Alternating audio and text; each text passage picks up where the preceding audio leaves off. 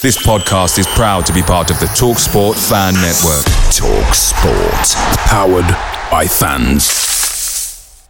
The TalkSport Fan Network is proudly supported by McDelivery, bringing you the food you love. McDelivery brings a top-tier lineup of food right to your door. No matter the result, you'll always be winning with McDelivery. Order now on the McDonald's app and you'll get rewards points delivered too. So that ordering today means some tasty rewards for tomorrow. Only via app at participating restaurants. 18 plus. Rewards registration required. Points only on menu items. Delivery fee and terms apply. See mcdonalds.com. The TalkSport Fan Network is proudly teaming up with Free for Mental Health Awareness Week this year. As football fans, we often pride ourselves on knowing everything, from which substitution can turn the game around to the quickest route home to beat the crowds. However, when it comes to discussing feelings with our friends, we might not always feel as confident. That's why we're here to equip you with the right tools so you can reach out to those who can help. If your mates are struggling, let them know that the Samaritans are free to call on 116 123. That's 116 123. They are there to listen without judgment or pressure, 24/7, 365 days of the year. Let's all take a moment to talk more than football. This podcast is part of the Sports Social Podcast Network.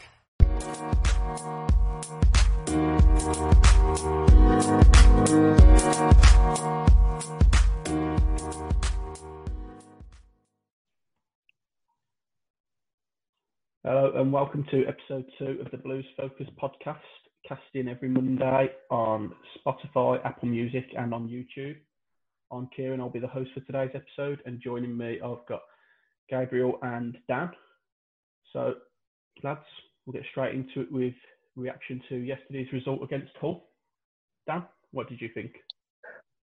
I was baffled at the first half, to be honest. It's probably, I know it could make a difference with no crowd there, but I was actually disgusted at the performance. It was like, they are terrible, Hull. And we just made them look good. But second half, we shown more character and shown bits what we could do. But then I was left really frustrated again how we just let another simple goal go in. But at least we fought back. But we shouldn't ever be in that position where we need to fight back against them. We should just get the points. I know it's not always that simple, but we never make it that simple against those teams. That's why it's so frustrating. But we got back into it. We've kept the same distance away from the relegation zone, or we might have lost a point on them or something like that. So, but as long as we win Wednesday, I'll forget about it. But I wasn't happy. Yeah, I think the important thing to remember, though, is that actually it seems as though the teams that have been battling relegation have kind of almost, I wouldn't be surprised if they've taken more points than the teams that are going for the playoff place, because Wigan have taken more points than anyone apart from Derby in 2020. Barnsley have been in pretty good form. Luton, you'd probably say as well. And even so, a side like Huddersfield that have been getting solid results, they're now in the relegation zone. So I do think that a lot of the teams near the bottom are upping their game, and I think probably a little bit better now. They've got a couple of their best centre-backs, which they didn't have in the second half of the season. So I would have some sympathy from that point of view. But of course, in terms of the goal conceded, we were sloppy in possession at times. So there is accountability from that point of view. Yeah, I think you touch on that. Other teams in and around them, for example, Middlesbrough got an absolute hiding by Swansea, then went and turned over Stoke at their own place. I know obviously you've not got the fans there at the minute, and a lot of Stoke's home form is based on, they always get the crowd up and running, and they're always a raucous group. But yeah, you get the Warnock knock-on effect as well from that, and all of a sudden we're left looking over our shoulders a little bit,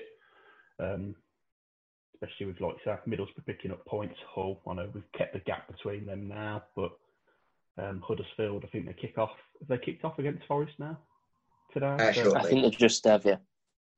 So, I think we're left looking over our shoulders a little bit again, which isn't nice, but we're used to it at this point of the season. Yeah, I can't imagine us going down at this point. I think we've been on a very long, I think something like 1 defeat in 15, something like that. So I wouldn't be too worried about relegation, but I think it's maybe a little bit, it looks a bit tighter than we were maybe thinking a lot of the other teams have picked up. Yeah. It's, we looked pretty safe for the whole season. There was a spell in like January where it was getting a bit too close for comfort, but it would just. That's why at least we got the point. I'm not too happy with it, but at least we got the point, because it'd be really horrible to be dragged into a relegation battle now, because it's harder to drag yourself back away from it than just get out of it when you're already there, I think, at this stage of the season, because you'll start panicking. So we just need to make sure we get enough points just to get away as quick as we can, and then we can relax and hopefully enjoy the rest of the season. Yeah, I mean, I think, again, you look at how the table would have looked had we have lost yesterday, you know, and you put another 2 points onto Hall's total, knock one off us, and then all of a sudden you are looking at the next few fixtures and thinking, where are we going to get the points to be able to drag us away? Our only saving grace is that there's so many teams between us and the bottom three at the minute. Are they all going to be able to pick up enough results to overturn us should we continue our playing that way? Complete contrast to how we was against West Brom last week, where defensively we were solid, whereas yesterday within 15 minutes, 16 minutes, 2-0 down, and you're thinking, Sunday League football, really, defensively. I was lost for words. If it weren't for the fact it is Blues, I'd have turned it off in disgust. I mean, I think quite a big thing is you've got somebody like Michael Keefton-Bell, who's just sort of had quite a long-term injury. I mean, he might have made an appearance against Reading just before the lockdown, but he's still kind of coming back in. And we saw against West Brom that he's actually when he's not getting much of the ball, he does a pretty solid job of kind of anchoring that midfield and keeping things in check. But I think when you expect him to use the ball well, and have a lot of the ball, which is probably more the case against Hull because they've got West Brom, then you're probably going to have more problems. Maybe especially with him not quite being at peak sharpness, if you like. Maybe there are one or two lapses there. And I think we saw that in the lead up to, I think, Hull's first chance. Yeah, and I think you see the difference in the team when Bella came on at half-time and Jude moved to the middle as well. I think it helped having an actual out-and-out wide man on the wing rather than a makeshift in Jude or last week Gardner, who'd done the job admirably, but it's not his forte, really. It's not where he's meant to be. Whereas Bella he's a natural, and Hull didn't know how to deal with him.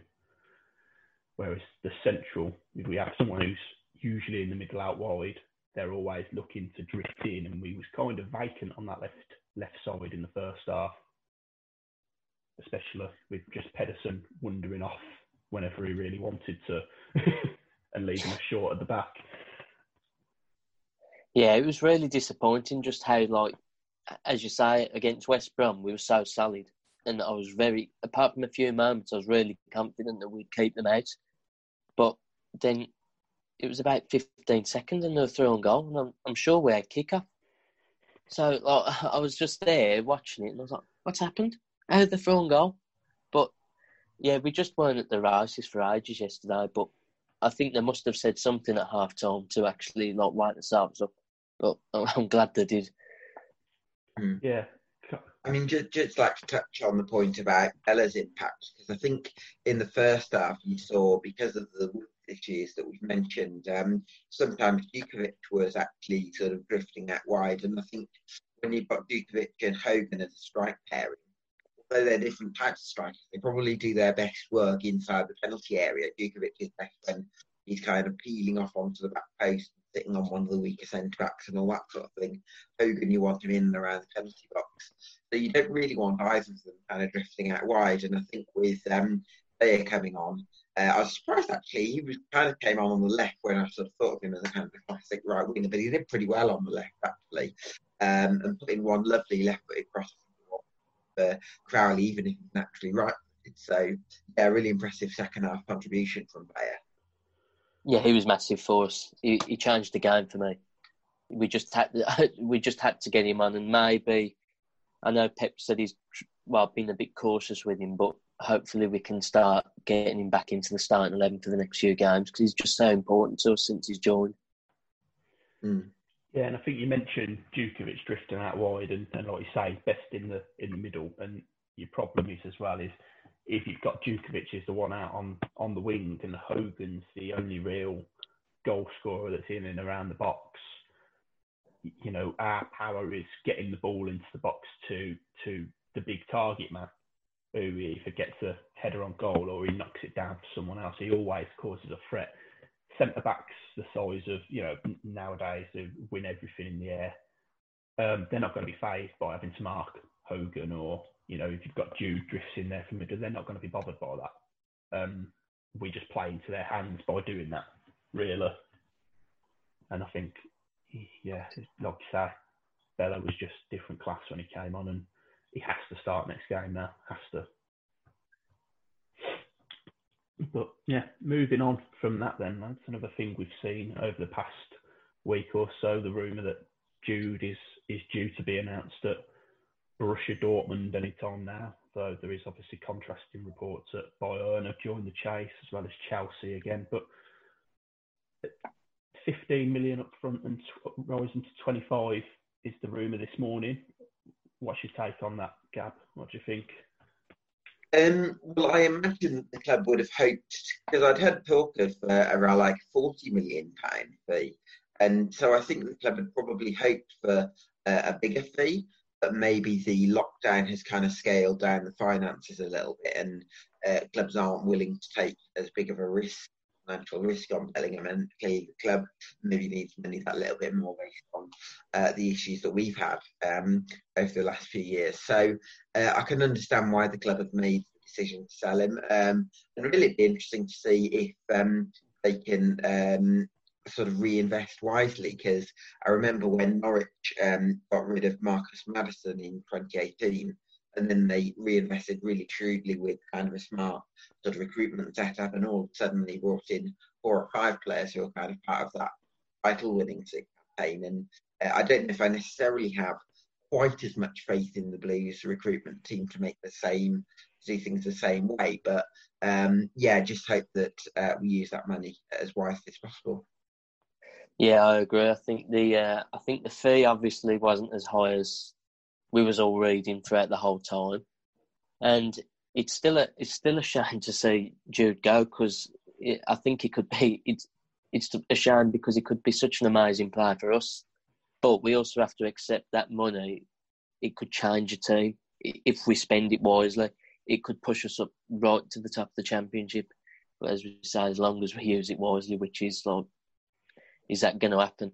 But as we say, I think lockdown could mean that prices for players aren't as high as they usually would be. Maybe we have to take what we can get, sort of thing. And also, maybe Dortmund wouldn't be willing to spend more because maybe they want actual quality now for that sort of price instead of potential. So yeah, it's a hard one, but maybe that's just why the transfer window this summer's going. I think it's a good point you make about it being the way the market is post-COVID, so to speak, really. Obviously, it should all be in contrast. So whereas we could have sold him for 40 and bought 4 players for 10 million, we could sell him for 25 and get 4 players for 6.5, 7 million. So, you know, that it's all in line, really. You get the same quality for your money. But like you say, it's interesting to read that the rumours were 40, 45. Dortmund are never known for spending that sort of money on anyone, really. They're you know, you pick up your frees and your bargains like Sancho and move them on for big bucks. I mean, even Erling Haaland was only, 20 million, if that, for them. But where would you like him to go? Where do you think he'd hit the ground running straight away, really?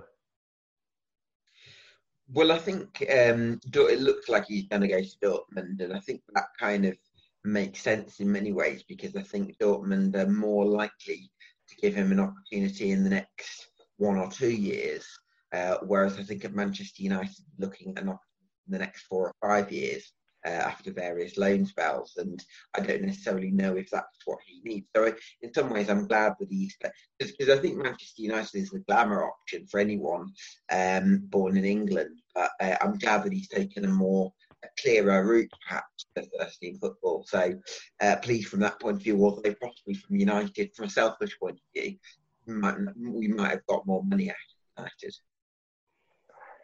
United. Yeah, I think Dortmund could be the best move, and although we could get more money off United, I think it could still work in our favour, because depending on the Salon fee, he's more likely to leave Dortmund than you would be likely to leave Manchester United, because that might be his next club, Manchester United, after Dortmund. So he's quite likely to still come back to England and us get quite a nice chunk of that Salon fee. So, and also I think it's great for his development, because you just see what they do for players over there in Dortmund. They give young players opportunities. So I think it'll be interesting to see how he does, but hopefully we still get a nice amount for him. I'd love to know as well, just on that point, what the percentage sell-on fee is going to be, because I think it's perfect possible that Bellingham could reach the real pinnacle of the game, and probably wouldn't be with Dortmund. It would be with a Manchester City or a PSG or something along those lines. So actually, if he's worth a massive amount of money in the next few years, then potentially, depending on what the sell-on value is, then or percentages, so that could be a really big aspect for the deal for it. Yeah, you look at Sancho as the prime example at Dortmund, really, isn't he? With the way they stole him on the cheap from Man City at the time, £7 million. I think they had to spend on him, and now they're looking, like, even in today's market, 120 million. The price I've seen quoted for his move in the summer to wherever United is apparently the ideal destination. But if you take a 10%, even 10% of that, £12 billion, and put that onto the 25, there's your 35, 40 million straight away. But like you say, it'd be interesting to see what we've put in there. But yeah, where would you go after that then? So the summer, a big rebuild job's needed. You've got the money from Bellingham. Where do you invest that? Well, for me, I think obviously we don't know what's going to happen with Gabriel Sutton, but we need a left-footed centre back. I think Mark Roberts I like as the right-sided centre back. Probably, I'm not quite sure about a Robertson-Dean pairing. I don't think they quite fit each other. I think they're both quite aggressive in nature, and they're both right. I think so. Need someone left-footed to kind of complement Roberts, in my opinion. Probably a strike partner for Djokovic, whether that's Scott Hogan or not. We could get him for 3.5 million in the summer. I think that might be his release clause. But someone who can kind of, whether or not they're quick, but someone who can run in behind and stretch defences with that kind of positive running, because I don't rate Djokovic as a lone striker. I think you need who's going to run beyond it, because otherwise you've not got the option to stretch defences. I think he's good playing back to goal, but you need someone stretching defences and getting on the end of his sort of knockdowns and flip-ons and things like that. So those are the two key positions, replacing or retaining Clark Salter and Scott Hogan. And then, of course, you're probably looking at another couple of left-sided players. There's Jefferson Montero, Jack Magoma, and Jude Bellingham all going to be gone, so probably as well. Yeah, I think the key is, as we've said, Clark, Salter and Hogan. It would be great to keep hold of them. If we can't, then we need to find replacement for both of them. And then there's a few other positions where we need. I think we won't progress as high as we'd like to with Lee Camp in goal. He hasn't done a terrible job for us, but I don't think he's good enough. Because we need a goalkeeper that wins us some points, like I've seen last few years before this season, Darren Randolph at Middlesbrough and people like that. So, and we also need more wingers, because that's just, the depth there is scary at the minute. We haven't got them. Yeah, I think I definitely agree on the point about the goalkeeper. A key area. I mean, I'd say Camp has actually done better than expected this season, and I like him as a person and all the rest of it. But I was surprised that we didn't upgrade that area in last summer. So I certainly think that's going to be a key priority. Yeah, I mean, last summer was an interesting one when we bought in Ramos on loan from Real Madrid, and Camp then he hasn't even had a look in as a potential first choice keeper for us, and he said his intention is to go back to Real Madrid. So it's a strange one bringing him in, and like you said, Camp could have been replaced in the summer, really. But with him only extending till the end of this season, I think there's definitely going to be someone comes in. Although I do like Truman, I think he's got bags of potential, but is he ready for week in, week out Championship football is another debate. But we've got a lot of other youngsters coming through still. Bailey, Seddon on loan at Portsmouth at the minute. So I like him, yeah. And he can be the one who supports Pedersen at left back, wingers. But anyone that stands out for you guys that you'd like to see coming in the summer? There's not really any names that stick out in my mind. So me saying that, yeah, we need those positions is all well and good, but I really can't think of many names at the minute. I mean, obviously, in goal, people mention the likes of Joe Hart, and it'd be nice to see him back, but that's it depends what wages he'd be on. And would he come back still? Would he still like to see if he can try it in the Premier League? Because, but I just think the wages could be a problem there. So, but there's other good goalkeepers out there who'll be half the price, half the wage. So it's just about getting the right blend of players who aren't also expensive on wages and fees, but also they've got to make sure that they can do the job.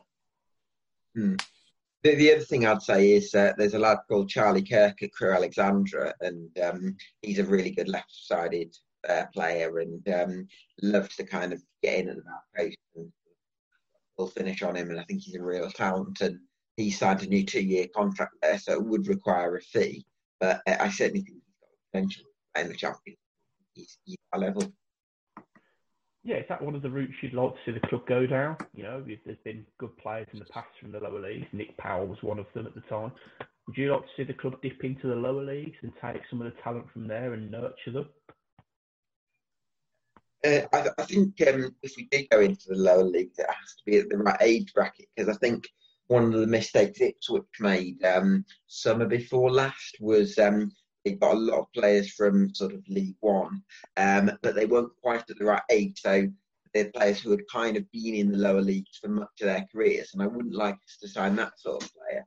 But players who are kind of under the age of 23, been in the lower leagues for a little bit, but have got that potential to rise up the English pyramid. I think we could be a great sort of those sort of players. So, and yeah, Crewe got some fantastic young talent there, and I think a lot of clubs in the Championship should be looking that way to Bob Strasbourg. Yeah, it'd be a nice thing to do if we could actually pick the right players out of them divisions, because then it'd be cheap and effective. I think a few wouldn't be a bad idea, especially even if they don't turn out to be the best. At least we'll have the depth there then. At least we'll be able to use them as squad players. So a few of them, yeah, that'd be fine. But I do think we might need to definitely push up the league and progress. Maybe see, there's a lot more free agents going around this summer than there seem to be in the last few years. So it'd be interesting to see if we can look in that market as well, because I do think there's some quite good players that make a big difference for us. Yeah, the one standout I see on a free transfer, which has been mentioned previously, is Callum O'Hare, who was at Coventry, who obviously his simple miss ensured that we stayed in the FA Cup at one point. So it'd be good to bring him in. I think he's got the ties to Coventry, but he was a boyhood Blues fan, so he'd love to jump at the opportunity, I'm sure. Yeah, I think as well he's a real talent, because Dan Crowley, he's very much a sort of number 10, but there's maybe some question marks, certainly at times in his career, about his kind of work rate. Maybe not quite so much fair this season, but it's probably not his sort of main strong point. But whereas with someone with a hair of season, he's very tenacious as well as having that technical talent, and he's probably going to support press quite well. So if we do operate with a number 10 next season, I really would be seeing O'Hare in the side, because I think Villa have made that offering in the contract. Yeah, I'd be quite happy with that signing as well, because although it's like, yeah, let's get Villa's rejects in, but I've seen him be able to do it in League One. He played well in the games that I've seen Coventry playing. I haven't seen a lot of them, so I'm not pretending to be an expert, but he has got something there, and he's young, and he's got time on his hands, and I do think we need to get more players like the Crowley mould to get the best out of Dan Crowley as well. Because I personally think that he's a big asset for us going forward, because he's good with the ball at his feet. He likes the ball at his feet. So I think we need to complement him with a few more players of that mould. Where do you see him, Dan? Do you see him as a number 10? Do you like him kind of coming off of the right? I mean, I don't think he had a spell where he sort of, because of Bayer's form, he kind of shifted on to the left, and I don't feel like that particularly suits him. I think in the formation we've been playing this season, he's done fairly well on the right side, I think, especially when Colin was in better form. I don't think Colin's been as good attacking recently, but maybe that's what he's been asked to do. Maybe he's been asked to be more cautious, but him and Colin were definitely a good combination at the start of the season. But for me, I do think he's a number 10, but then that sort of means that we might have to fit him in as a number 10. It might mean we have to have a lone striker, so that might mean we have to then change Djukovic instead. Well, one thing I was wondering about was like a 3-4-1-2 system. So like with kind of Bayer and Seddon as wing backs, and then Colin as the number 10, and then Djukovic and Hogan or another striker. I mean, that would compromise us in certain positions, but I do like the idea of a 3-4-1-2. I think work for our squad. Yeah, I think personally, Crowley would be better in behind the forwards. Like Dan says, he's done definitely at the start of the season, especially he looked all right on the right hand side. He found himself out of the team a fair bit though, surprisingly for whatever reason. But last few games since we've come back from the lockdown, he's been brilliant. He's been our best player against West Brom, I feel. And yesterday when Bella came on, he again they complement each other in a certain way. Maybe that was the plan when we signed Villalba at the start of the year, was to a bit more creativity, give Crowley a free role, let him do what he wants, and for whatever reason that didn't work. Whether we can bring people in to make that possible in the summer, maybe that's something that Dong's looking at. He seems to be the one calling the shots. Yeah, a handful of times there was a lot, especially at the start of the season. I thought Crowley and Villalba, when Villalba looked like he wanted to be here, was really good. It looked quite dangerous because they'd always be switching positions and they'd both be coming to feet, asking for the ball, dragging us forward. But as time went on, it looked quite clear that Villalba probably didn't want to be here. And I don't know whether that was when Paco Herrera left or any other reason, but I do think we need more players, as I said before, like Crowley, and how Villalba started the season with us, who can keep interchanging positions and drag us forward and be a threat. Because I think we're too easy to defend against for some teams. A lot of the time, they're like, right, if we can deal with Djukovic, we'll be fine. So I just hope we can be a bit more of a threat. Plan B, can we play on the floor a bit more? But we'll need a better squad for that.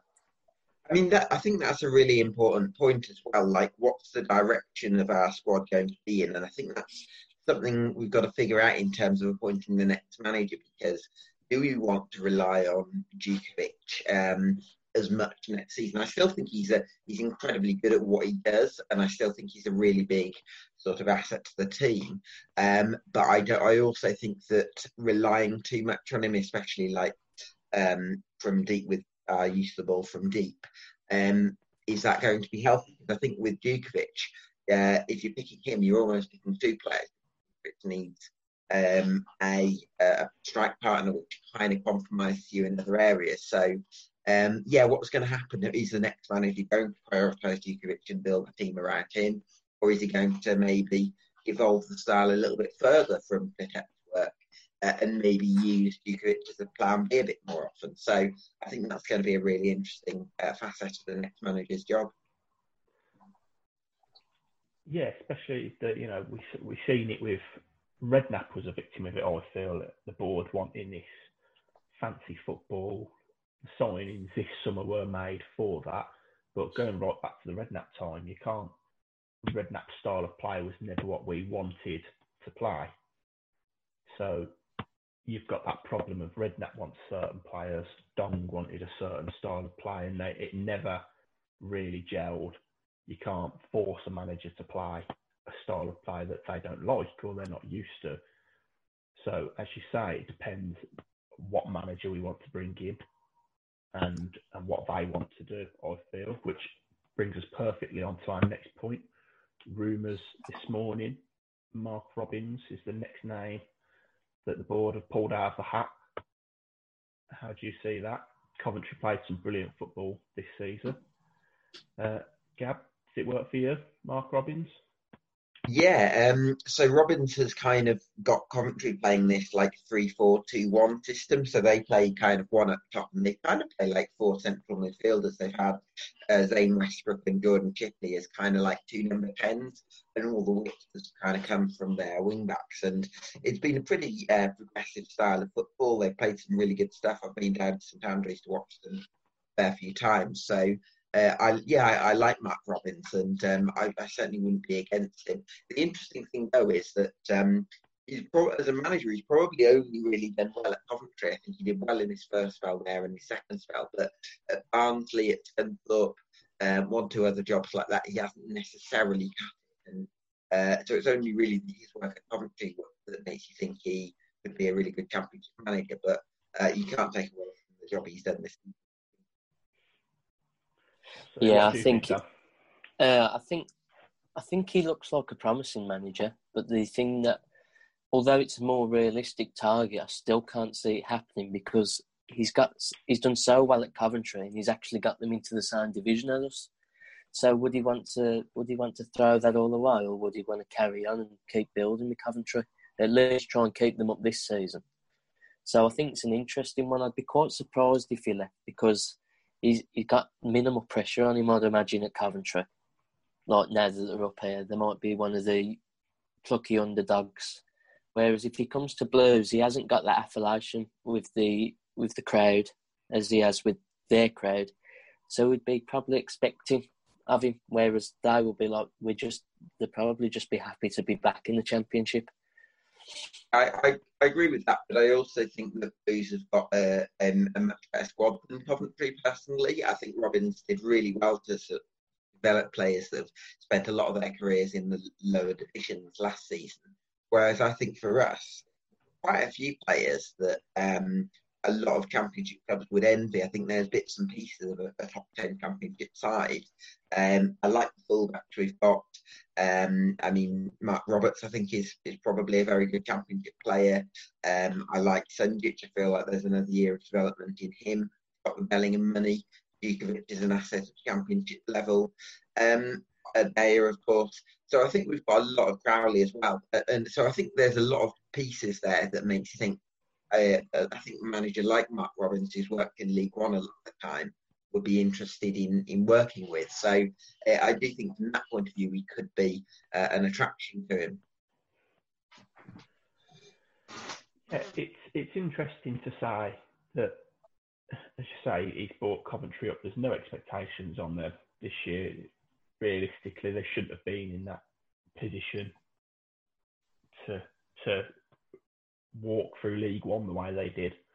So you've got to give him credit for that. But I feel the next manager has got to be on board, and the board have got to give the next manager time and say, to a certain extent, they've got to give him the freedom to make his own signings, because this next season now is going to be vitally important.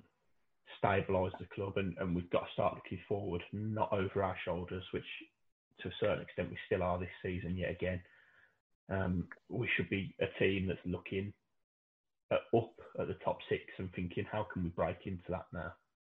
And the one thing I would say is that although technically we are in some relegation danger, I think the squad we have, and partly their tech work, I think it feels closer to a side that's kind of pushing top 10 playoffs rather than looking over our shoulder. And I feel like there's a group of players now that I think you could argue it's our best squad since we've been in the Championship, you could say, maybe since the Houghton season, in terms of individual sort of quality. And I think there's a lot of potential there that Pipette has kind of unleashed. And I just think we need a manager that can kind of put those pieces together. But yeah, I don't think we'll be looking over our shoulders next season. I think we've got the calibre of player to progress up the division, I hope. So. Yeah, I think the right manager has to be appointed. It has to suit what the club want to do. Whether they're going to let the manager bring whatever style he wants to do and just hope that he'll be successful like that, or if they want someone to play a bit more of a progressive attacking style, they have to appoint someone that will be happy to do that. But they also need to be allowed to bring in players that they probably think will be able to play that as well. Otherwise, we'll probably be in the same situation as we was this year, feeling that the head coach is just doing what he's told to do, and he's probably got a hand tied behind his back. I think the key thing as well with managers or head coaches is they've got to be comfortable working in the setting that's been agreed. So you mentioned Redknapp. He wasn't comfortable with that kind of dispute with the owners. There are certain types of players that he wanted that he wasn't getting. And similarly, like sometimes you can get a head coach that does just want to poach the players he has on the field and maybe suffers from that lack of kind of dominance from a higher position. So the two pieces, the head coach, the footballing side and the off-field side, they've got to sort of have that communication and mutual sort of company. So that's going to be really important for us as well. Absolutely, and I just want to touch back on the point you made as well previously, discussing Mark Robins, where he's only really made it work at Coventry, similar to the sense of the prime example could be Eddie Howe, where Bournemouth, he stormed it when he first took over, went to Burnley, didn't work out for him, and now back at Bournemouth, took him to the Premier League. So sometimes you find that a manager or a head coach just click at a certain club, and I think the fans now, I think we're ready for a manager who's in it for the long run, and hopefully whoever that is, the board will appoint the correct person, should I say. But yeah, fingers crossed. But anyway, lads, that's all we've really got time for today. But thank you for joining me anyway. You can listen to us, as I said, on Spotify, Apple Music, and on YouTube every Monday. Join us on Twitter for a debate as well, at Blues Focus Pod. Send us your questions. We can discuss those again next week. And yeah, thanks for joining me, lads. Yes. Thank you.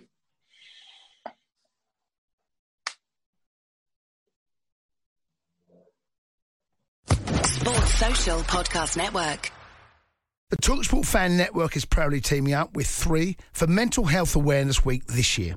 Beyond the pitch, beyond the results, we're here to connect fans, getting them to embrace the highs and lows of supporting your club, because we're not just fans, we're a team. With 2 in 3 football fans having struggled with their mental health, we understand that life off the pitch can present its own challenges. That's why we're committed to ensuring you have the tools to stay connected with your friends and fellow supporters. Take a moment to connect with your mates. A simple text or an open conversation can make a world of difference. And if they don't respond right away, don't hesitate to follow up.